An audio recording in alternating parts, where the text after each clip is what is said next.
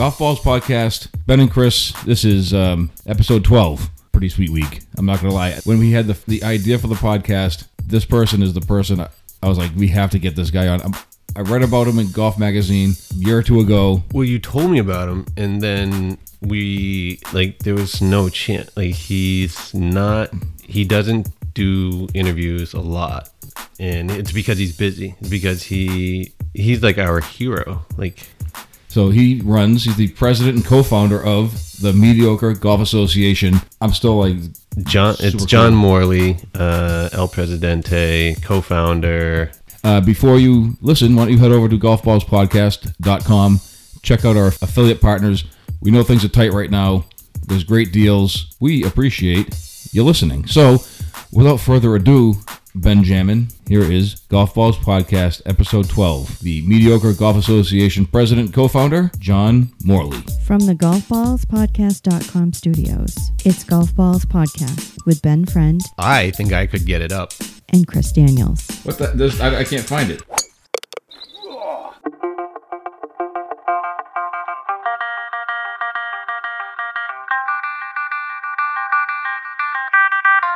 Golf Balls Podcast. We are back. I think we're on episode 12 here, and we're pretty stoked because we have a gentleman who is like our crappy golfer hero, John Morley, the president, co-founder of the Mediocre Golf Association.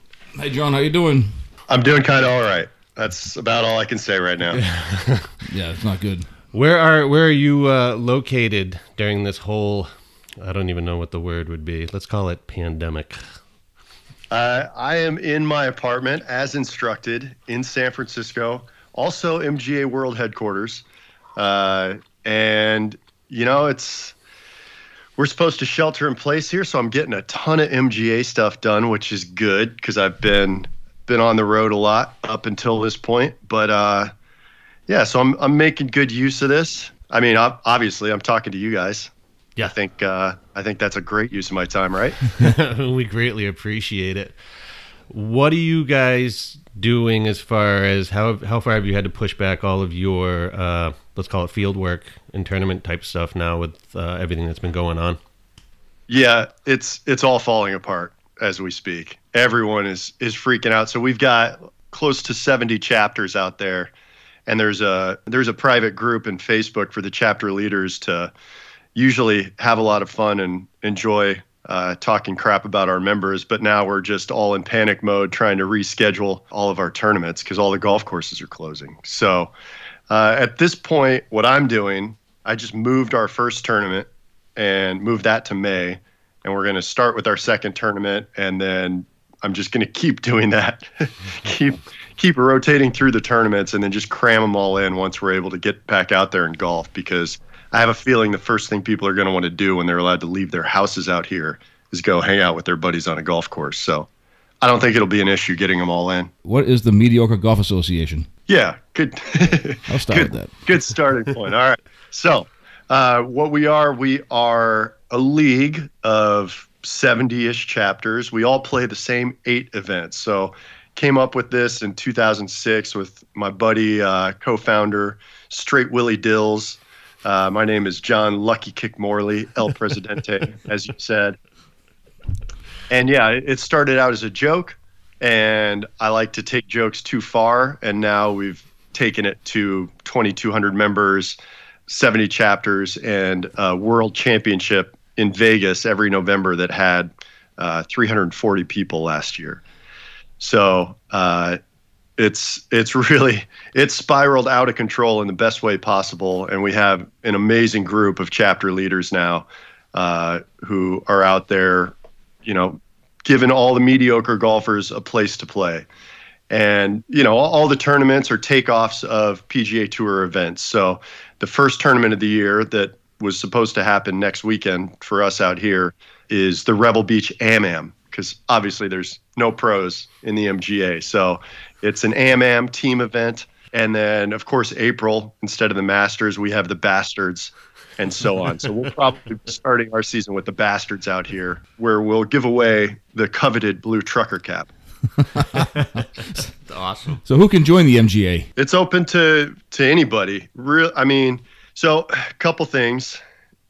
Mediocre is definitely defined differently by different people. I have people who reach out and they keep telling me how great it is. They're so excited to join. They want to start their own chapter, and then they'll tell me, "Yeah, no, I'm terrible. I haven't shot under 75 in a couple weeks." I'm like, whoa. That's not mediocre. That might be a mediocre pro, but we define mediocre, an excellent mediocre golfer, as a bogey golfer, right? Like that's the line in the sand. That's where we feel most amateurs can get to with practice.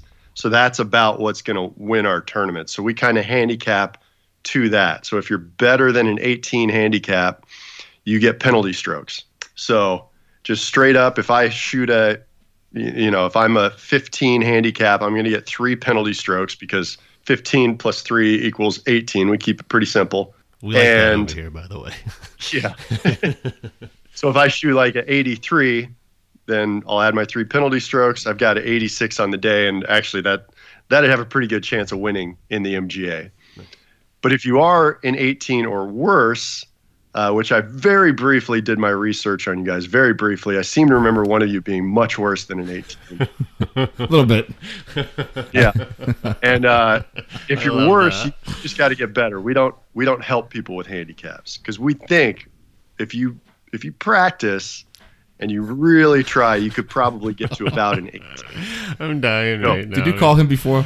No, I didn't say anything. I think he must have seen it on the site. Yeah. I'm like a 26 or like 28, somewhere in there. But that's, I've only been playing seriously for like a year. So exactly, you get to an 18. I'm certain. I'm gonna. That's now that I know that you and your friend exist. I no longer have to strive for anything higher than 18. Once again, just like high school, I'm going for like a C average here is where I'm going for. Exactly. Yeah. Why strive when you can just coast in and be happy?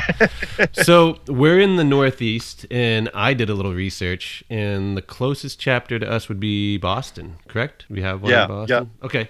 So when you guys say you do the same events, would they travel everywhere and try to play? Do guys try to go to each event, or do they do their home events and then everyone kind of meets up at the World, the one in Vegas at the end?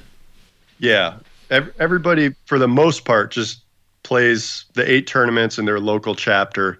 You are allowed to, with an MGA membership, which it's $40 a year to be an MGA member, and that lets you play in the tournaments. Obviously, you have to pay for the tournaments, but they are, the chapter leaders, they all do this out of the goodness of their heart, frankly. And the tournaments are basically green fees plus a little bit usually, but nothing like, it depends on the area. Typically around here, we're doing like $60 tournaments. Florida, they're just like, are you insane? Their tournaments are $20 or something. I mean, it's just crazy how different golf costs. But what I'm getting at is we're probably the cheapest tournament game in town. Yeah. So anyway, guys play in their local chapter. And then of course there's a money list. I mean, we got to keep track of who's the best of the kind of all right. So, each tournament has a purse. If the Masters purse is $9 million, our purse for the Bastards is $9. That's a big one right there, man. That's the one to play in. In quotes, there's no actual money that goes out. That's absolutely fantastic. Yeah, anywhere it says money on the site, there's quotes. The legal team is very adamant about that. This sounds like something that I could do, and I can get away with being like, I play on a tour, and that just makes me sound cool to all my friends. Yeah. Especially since we can't see each other, they can't actually see if I'm actually on a real tour or not anyway. But how did you make this all happen? I mean, is it all just the goodness out of your heart? It's a big deal. So how do you guys make it all financially work? Right. So when it started, I was just doing it for fun. I was making trophies in my kitchen and just doing it for a good time. And then same thing. I would mark up the tournament fees just a little bit, just to, so I could play a free round of golf as I organized the tournaments for my friends.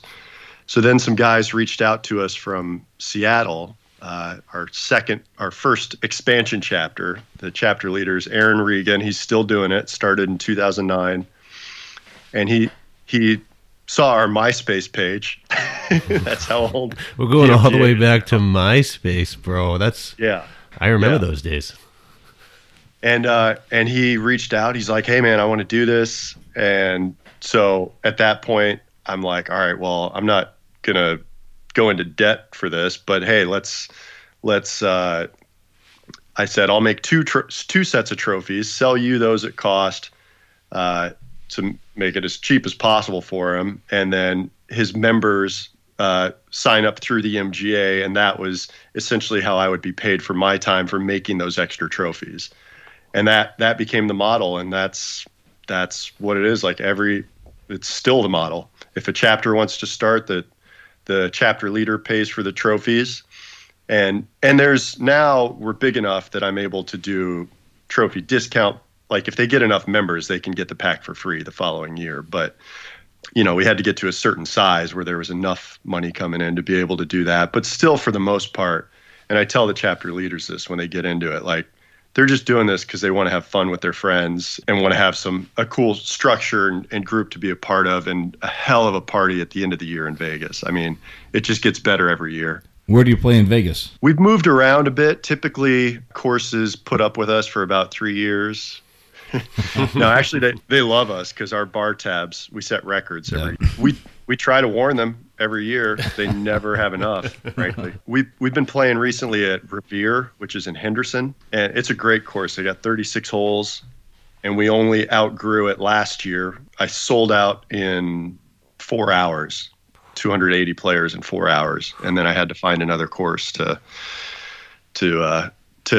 get the rest of the people out there. We went to Chimera for the overflow. So 280. That's at the championship at the end. The typical tournament, at the local level, how many players do you have in the field? That really varies. That is the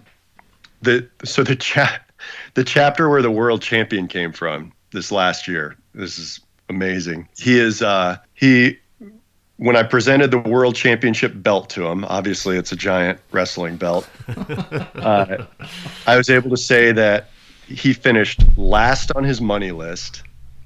He was the second best member of his family in the chapter, and he finished third on that money list as well. So it was a 3-person chapter, which is definitely the smallest chapter in the MGA. And that was in Central Coast of California. But then we had another chapter just go insane last year. North Dallas had 115 players or so. First chapter, break 100 players. So anyways, the average, to get around to answering your question, I'd say the average field is around 24. Like that's really the ideal size. Some are bigger, some are smaller. But I say that because that's the size of our chapter, and everything I do is right. Now, I did notice on the site that one thing is not permitted, and I want to know how you enforce the no douchebags rule. Okay. That gets a lot harder when you get over 100 players in your chapter. Let me say that. Yeah.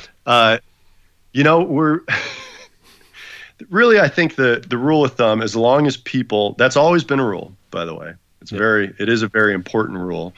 And the recommendation is called the 9HDB rule, which is 9-hole douchebag rule.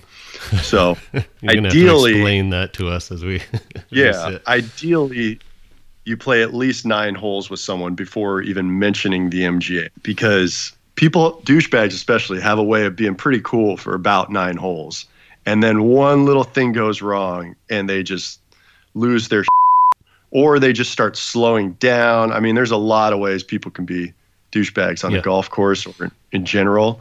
And typically it takes at least 9 holes for their true colors to come out. So if you make it through 18 holes with someone and you still are having a good time playing with them, that's when you tell them about the MGA. I think our grandfather's golf was a lot of those douchebag type guys. I think that scared a lot of people off. Now it seems to be a little bit more inclusive. It's maybe becoming a little bit younger. I mean, up until the last couple of weeks when no one's playing golf, but right. I mean, when you get out there and you pay, because everybody pays to play golf. It's not a cheap venture, and you get stuck with someone who is just just grinding, man. Like it makes you just want to pick up and go home and tell your mom that you spent your allowance on something more productive than golf. What do you guys have planned for the future as far as growth? How many countries are you in? We're in just 3 now. We've had a few international chapters come and go. It doesn't seem to work as well. Golf is a little different in Europe. And they still take it a little more seriously. Now, obviously, Australia, it's worked out great because they take nothing seriously. I was gonna say. And yeah, we've got a Perth chapter down there. We have one in Tasmania, and they're excellent. We've had more down there, but some chapters come and go. Sometimes there's definitely the diehard committed ones. So anyway, Australia, Canada, and the U.S. at this point, I think. Oh no, Scotland. Just got one in Scotland last year. He tried to start middle of the year, didn't make it work, but he's going to do it this year. So that's kind of cool to be over there. I think they play golf there. Yeah, I think they played once or twice over there. I imagine that the European style, they have like an old-timey style of playing. But is there anything before we let you go that you want to let everybody know about that's coming up? Yeah. No, I mean, really, we just hope to get back out there at this point. We've got probably 6 new chapters that have signed up for this year, and one of them is in Cleveland, and he was all off season he was building the ranks, so he's got like 70 players to start his season, which is insane. Yeah. And now he's not able to get started, so it's killing him. So we just want to get out there, and definitely as soon as it's smart to have gatherings of people together again and the courses are open, that's when we'll get back out there. So I definitely encourage anyone who's looking to get out there and play some golf with some like-minded, fun people who are just out there to have a good time. We take it seriously. We play by all the rules. We finish every putt, and we do want to win. We are trying our best. We're not coasting. We're just not that good. Come join us. 1997 to now. It hasn't got better. Tell him you got your best score ever. Oh, Hollywood Beach Golf Club in Florida, 110 last week. It happened. Oh, this week. This week. Monday. Yeah, Chris got his best score, 110. The ball's already on the rack on display. So is this? So he's down to caddy for me when I join the MGA. Is what we're saying. What happened? Oh, he's gonna caddy for you. Nice. Yeah, I'll have him caddy with that 110. I freaked out a little bit. Good, man. I told the starter. I said, I just had my best round ever. He's like, oh, that's great, man. He goes, how'd you do? I said, a 110. He looked at me like, dude, get out of here, man. He's sitting home in his apartment quarantine, still thinking about it. What happened? What was the key to your success that day? I mean, what was not sucking as badly? I just making the second shot. I'm gonna put a picture of it on the Instagram so everyone can see it. All right, John. Thank you so much, man, for coming in. From the Mediocre Golf Association. Thanks for joining us on Golf Balls Podcast. Thanks, guys. All right, man. Good luck and stay safe. Thank you. You too.